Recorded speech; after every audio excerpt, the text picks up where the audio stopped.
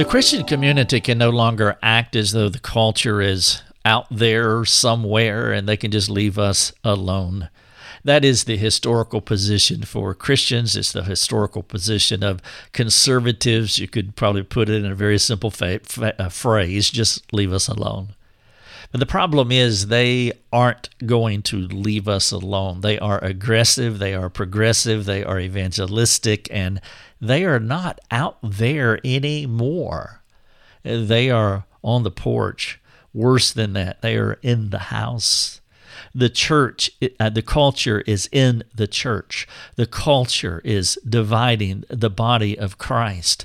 And as much as we want to bury our heads in the sand, as much as we want to just sit in our rocking chair and be left alone, that is not an option anymore. They are here, they are divisive, and they are bringing these emotional issues right in the center of our families, hoping to indoctrinate our children because their evangelism is purposeful and they are aggressive and unfortunately they are persuasive, and in many cases even more persuasive than Christians are. And one of the more divisive and emotional issues in our culture today is the transgender problem. And I want to lay this out in this podcast by asking you a simple question, but I want to preface the question by gathering your heart together, gathering your mind together so that you don't respond in a reflexive way that is impulsive and it really doesn't add value to the conversation. And so with that type of preface, here's the question, and this is the heart of what I want to deal with in this podcast. So without impulsivity and with much self-control, if a man pretending to be a woman ask you to use their new female name, what would you do? Welcome to the podcast. I am Rick Thomas. You're listening to Life Over Coffee. This is episode 323. The title of it is, Should You Call a Boy Pretending to Be a Girl a Girl's Name? As part of our mastermind program, we must be training our students in all things about life and godliness. And as you might imagine, this conversation came up in our mastermind program, our all-online training course where we are equipping men and women to be more effective disciple makers. And we do talk about everything, and we have to, because they can't ignore this problem because people are coming to them. We have pastors in our program. We have godly women and men who are leading and teaching and equipping and fielding questions from the Christian community and also from the world. And we all are aware of what's going on in our world, and there's no way that we can avoid these questions. And so, therefore, cultural issues must be part of our training regimen. But every Christian should be this way. It's not just for those who are in some kind of program like our mastermind program. It is for all of us, and we would do well if we would not ignore something of this magnitude and culture changing. Every Christian should be thinking about these issues because the conservative perspective, leave us alone, well, that's not the option anymore. The progressives will not do that. Their goal is to indoctrinate our children. A generation lost to us is a win for them. And they are aggressive. They are missional. They are evangelistic. They know how to do it. They're all over social media, specifically TikTok and Instagram and Snapchat and YouTube. They set up their algorithms so that they can identify and isolate these children so that they can begin teaching them. And we cooperate with all this because we give them mobile devices. We give them handheld computers so that they can get to those mission fields quickly. And these evangelists are sitting in the weeds waiting for these ignorant and naive teenagers to show up on their mission field, and they begin doing what they do, and they're doing well from their perspective. They are winning many souls to darkness, dragging them into a world that we need to be better equipped and more aggressive, and therefore we have to think about even a most basic question. And so the question is, what would you do if a trans person asked you to use their trans name? And before you kick the trash can over and walk down the street, huff under your breath and give a brisk missive about, I wouldn't just do that. Well, that's one of my frustrations with parts of Christianity, is that we can just be that simplistic. Now, I realize the gospel is simplistic in the appropriate way of thinking about simplicity. Luke was very clear about that in chapter 19, for the Son of Man has come to seek and save those who are lost. That entire sentence, that entire verse, every word is monosyllabic, praise God. The gospel is on the bottom shelf where any person can grasp it, understand it, embrace it, and be regenerated by it. But there is also complexity. And so in this podcast, in episode 323, you can look at these show notes. I have a bunch of articles here that I would love for you to read on cancel culture, on whether we should be passive or aggressive, how do you take a stand, the transgender issue, working through our own irritation about what's going on. And there's so much more here that you can read or listen to. But in this podcast, I want to move beyond the simplistic answer of kicking the trash can over and huffing as you're walking down the street, throwing out these missives that aren't redemptive or helpful. I want us as Christians to think about this problem with a little more depth and detail. And so what I've done in these show notes is I've laid it out into 4 levels, level 1, 2, 3, and 4. And level 1 is very simple. It's just an easy way. It's something that we can all grasp. But with this problem, I am appealing. I am saying that this problem is more complex than just reeling off a quick answer to the question that I'm asking. And again, the question is, what would you do if a trans person asked you to use their trans name? And so I want to work through that through 4 different levels that keep increasing in degree of difficulty and complexity. Let's go. Level number 1. Level number 1 is titled that there are many precedents for this type of thing, of using a pretend name. What I mean is, we do it all the time. Let me give you a few illustrations of what I'm talking about. An honorary doctorate is a pretend degree that we give to a person who did not earn a doctorate. Now, I'm not throwing shade or shame on any person who has an honorary doctorate degree. I'm just saying that Dr. Muckety Muck, who has nothing more than a master's degree, he has earned an MA, but he did not earn a doctorate degree, and so he is a pretend doctor. And I'm saying that on purpose. I'm not mocking him. I'm just saying that that's what it is. Somebody made a subjective assessment to give this person an honor for something that he didn't earn academically. And there's a whole nother podcast to do about how we overinflate people and elevate them and praise them, and then they disappoint us, and et cetera, et cetera. And the famous preacher syndrome that we have within Christianity, we just can't get out of our way when it comes to this kind of nonsense, but that's another podcast. And sometimes the organization who's given the honorary doctorate, they do it because they want this famous preacher to be tied to their organization forever. And so an honorary doctorate degree is a pretend title. A married couple who doesn't like their last name, so they change it to Smith. Now, this is actually a true story, except they didn't change it to Smith.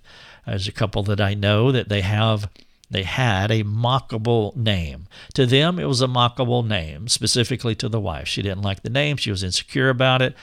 Whatever, didn't bother me. I don't know if it bothered really anyone, but it bothered her. And so they changed their name. Now they're Smiths, or I'm using the word Smith here. Did you know that John Wayne's name, his birth name is not John Wayne, is Marion Morrison? That's his name. And so the Duke, the famous cowboy actor who was strong and was always beating up people, his name was Marion Morrison. He is a pretend person. He's an actor. How ironic, John Wayne. And then a person chooses to change their name to another same gender name. My point here is that we do this all the time. We do it to our children, by the way. We call them, sometimes when you call a child a certain name, they take that name for the rest of their life, and that is not who they are. But it got changed when they was a kid. Maybe a sibling did it to them, but however it happened, and now they go by that name. One of my heroes in the faith, his name is Buzz. Well, that's not his name. What is his name? His name is Adam. Now, he passed away a number of years ago, but he was instrumental in my faith, and we call him Buzz, but that is a pretend name. And nobody struggles with these things. Now, the question I'm asking you is that, are you able to suspend your biases when it comes to a boy named Sue? That's really getting at the crux of the matter. And so here's the question that I want you to answer on level 1. Again, level 1 is titled Many Precedents. Do you agree that people have changed their names to something else, or they have accepted titles they did not earn, regardless of the intent, regardless of your rationalization for being okay with these changes? Do you agree that it happens all the time? And I'm sure you do. Level 1, many precedents. This is the most simple level. Now, let's go to level 2, degree of difficulty. We are willing to call them according to their designation. Dr. Muckety Muck, out of respect, we call them their preferred title. I'll call you Smith until the day that I die. I'll call you John Wayne. That's fine. Buzz, I always called him Buzz. I don't think I have ever called him Adam. I don't think that ever happened. I'm okay with that. Out of respect, I'll call you what you want me to call you. The problem here is that if they resist or become angry when you bring up the facts about the name change, an honorary doctorate is not an earned doctor, but a subjective assessed title. And if this person pushes this too far and says, I've earned this and I am a real doctor, well, then we have a problem. And if the Smiths say that, no, we came from a long line of Smiths. No, you did not. It's not true. Get a hold of yourself. You're not living in reality. John Wayne must accept the fact that his birth name was Marion Morrison. The problem for most folks is that they cannot suspend their biblical bias about the transgender issue. And so what happens here is that they're inconsistent when it comes to naming changes. I call him Dr. So-and-so all the time, and I love the Smiths. Let's have the Smiths over. We're fine with it. Let's pop out that John Wayne movie, and let's watch the Duke do Duke things because we love John Wayne. Now, I'm not making a case for transgender name changing. I'm not making a case for it, but I'm merely stating a factual inconsistency with some folks. This is level 2. Now we're getting into what I call a degree of difficulty. Here's the question that I want you to reflect on. Are you willing to call some folks by their name change or by their unearned title while not doing so for others? I am not making a moral judgment on you doing that. I'm just asking a black and white factual question. Are you willing to call some folks by their pretend names or titles while not doing so for others? I'm just asking. Now, here's the follow-up question. What are your reasons for the differences, if there are differences? What are your reasons for being inconsistent if you are inconsistent? So level number 1, there are many precedents. We do it all the time. Level number 2, we're getting into a degree of difficulty because our biases start kicking in, especially when we start thinking about the transgender problem. Level number 3, Now, I'm going to appeal to you to take a stand.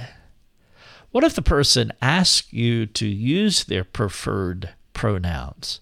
He, her, him, they, them.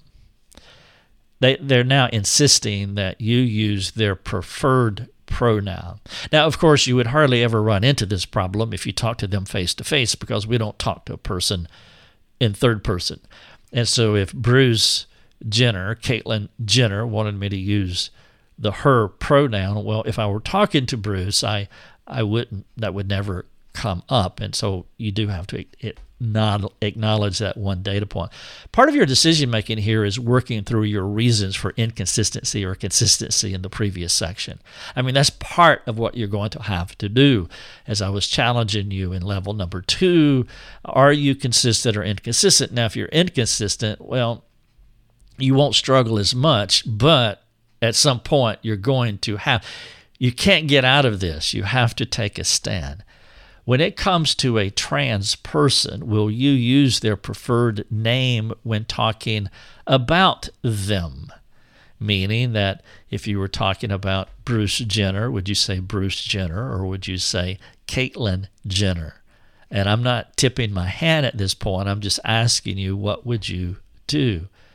If you use their preferred name, Caitlyn, instead of Bruce, are you lying?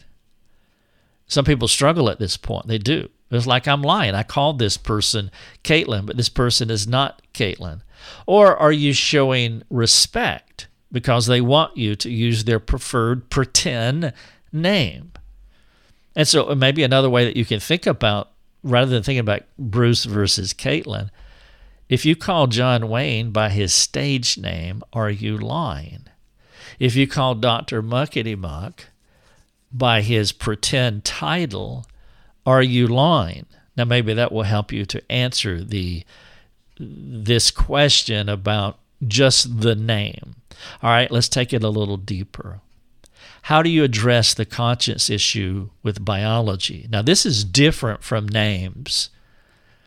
Now, we have a male is a male, a female is a female, and a person pretending to be the opposite sex is pretending. Now, that's just the way that is. And so the question that I want you to work through in level 3, taking a stand, is that you have to work through the conscience issue. Are you lying or not when you call John Wayne, John Wayne? Are you lying or not when you call Dr. So-and-so doctor when he didn't earn it?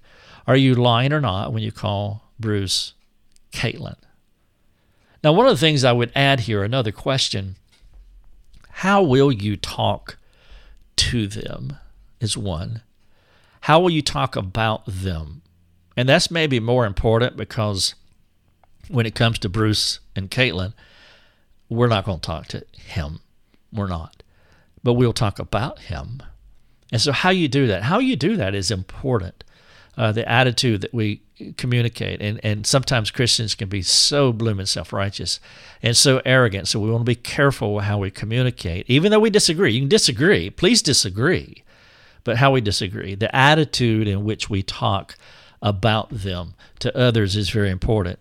People are listening, and people will begin to take on our tones and our attitudes and our self-righteousness and our arrogance if those things are there. So level number 3 is taking a stand. And I made a distinction here between the pretend name thing, which is not that big of a problem, but then if they begin to push that I used to be a male, I am a female, well now you've got to start taking a stand. And then level number 4, the ultimate degree of difficulty is counting the cost. And this is the hardest aspect of all. Now, I don't like this problem, this transgender issue that's been foisted upon us. I don't like it. It's icky. In part, it's frustrating. It's scary because of what it's doing, to our children. But I don't necessarily struggle calling Bruce Caitlyn. I go back and forth on what I use. I've used both names several times in this podcast. But my skin doesn't necessarily crawl calling Bruce Caitlyn. I don't like it. I don't. But I call a lot of people by their pretend names and titles because, as I've already laid out, it is such a common thing. But where it gets to be a problem is that if anybody just put the flag in the ground and said that I am this person, well, that's where I have a problem. And if Bruce or Caitlin insisted that I refer to him as a woman, I would not do that because that is a lie. Now, I know many folks that are listening to this podcast, if they've made it this far, that they will have a knee-jerk response, which would tempt them to react impulsively to this entire discussion. And I just pray that God would work on your heart and calm you down. I understand the frustration, but we have to show more self-control with this matter. We have to be the adults in the room. We can't be like those screaming people that we see on these short video clips on YouTube or Twitter or Facebook, wherever we see them. We can't be that way. Even though it's frustrating, we have to be the adults in the room, and we have to show more self-control. We have to think more reflectively. We have to respond more biblically. Now, part of the problem here is that many people who respond in a knee-jerk way, they don't have anything on the line. There is no cost here. This is level 4, counting the cost. There's no cost to them, and so they can react in any way that they want to react. What I would appeal to them to do is to position themselves. Ask God to help them to position themselves as a messenger of calmness, a messenger of clarity, a messenger of courage, a messenger of biblical competence. Even though you don't have anything on the line, you do have something on the line. The gospel's on the line. Christ is on the line. Your brothers and sisters are on the line. And we must respond with calmness, clarity, courage, and competence, because there are people who are standing right in the crux of this thing, and they do have losses staring them in the face. The word crux, by the way, means cross. And they're standing in the crux of this because they're on the verge. I did a podcast. I don't remember which one it was. It was something about the cancel culture. Basically, and this is not the title of the episode that I did. It's on this page here. I just don't remember the exact title. But basically, the title is What You Gonna Do When They Come For You? And it was a response to a parent who has a child in university who is being challenged to take a stand because they either have to answer the question according to woke ideology or they have to answer the question according to their conscience.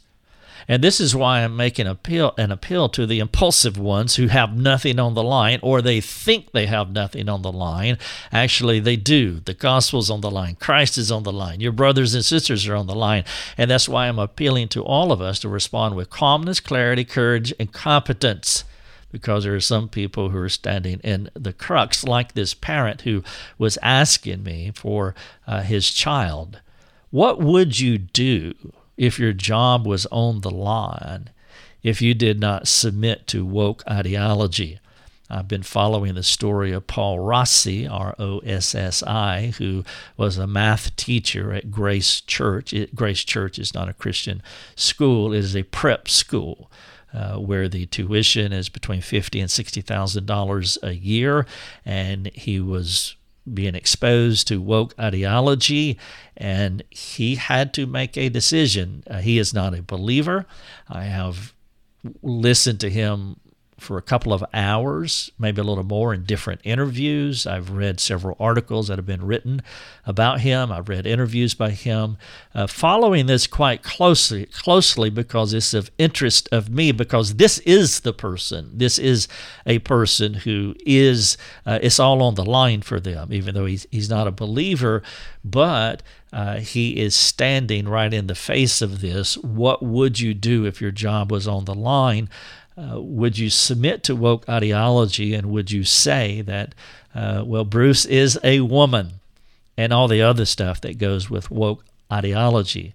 What if you're a student with aspirations of attaining or attending a particular college, and your conscience drives you to answer your high school test questions according to truth, not woke indoctrination? This is happening all over America. There are these questions are too real for too many people. And what these people, what they need is not grandstanding and brisk missives and detached authoritarianism. We need to carefully think through these issues and bring thoughtful and biblical clarity to these, because to this issue specifically, and the question that I led with is a very basic question. What would you do if a trans person asks you to use their trans name? Well, it really gets complicated when you're taking a test. When you're taking a test, and the answer that you put will determine whether you go to a certain college or not, or in Paul Rossi's case, it will determine whether you're going to be employed or unemployed. And of course, he made his decision, he took his stand, and he is now unemployed. Level 4 is counting the cost. This is episode 323, just the most basic of questions. Should you call a boy pretending to be a girl's name? Let me leave you with just a few questions from the call to action. Are you okay calling people by their preferred names or their preferred titles, even though those names or titles were not given at birth or they were not earned through academic rigors? Are you okay playing pretend with people with the names that they want to use?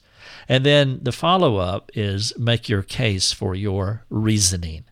And if you want, you can jump here on episode 323. You can read through these 4 levels that I've presented to you.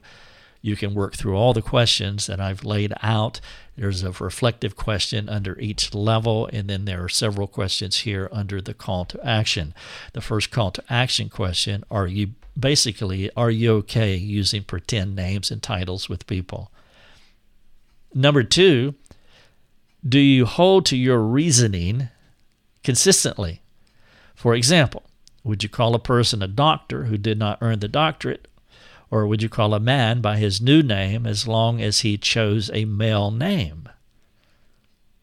Or is your reasoning consistent? Do you hold to your reasoning consistently? And then number 3, though you might not be in a place of consequential loss, think through how you would respond if your job or your reputation were in jeopardy, or potential criminal charges are going against woke ideology. I think about that with this ministry. I've had a couple of articles that were canceled that I've written in the last couple of years because the algorithm picked them up, and the platforms on which they were on, one was LinkedIn and the other one was Medium, which is a platform for writing articles. They canceled 2 articles. They took them down because they went against woke ideology. They weren't aggravational. They were just basically like this one here, just factually and not with an, I don't think I'm communicating with an arrogant attitude or self-righteously. I feel sad for these people who are struggling with trans issues and the trans problem. I'm sad for them, and I don't want to throw unnecessary heat toward them, and I don't want to throw unnecessary heat toward people like Paul Rossi or this Christian man who came to me with his child who is struggling with the yes or no thing. One of the things I would say to the answer to that question, and this is hard, and this is going to be excruciatingly hard for some if you have to make this decision, but once you start lying, you're setting a precedent where it will be easier to lie the next time. But Rick, what you're saying is that if I answer the question according to my conscience, I'm not going to go to the college of my choice, or I'm going to lose my job. Yeah, I know. That's level 4, counting the cost. At some point, we have to take a stand for truth. Thank you so much for listening. You have been listening to Life Over Coffee with Rick Thomas. If you have a question for Rick, you can let him know by sending him a note through his website, rickthomas.net. That's rickthomas.net. Thanks for listening. Enjoy your coffee.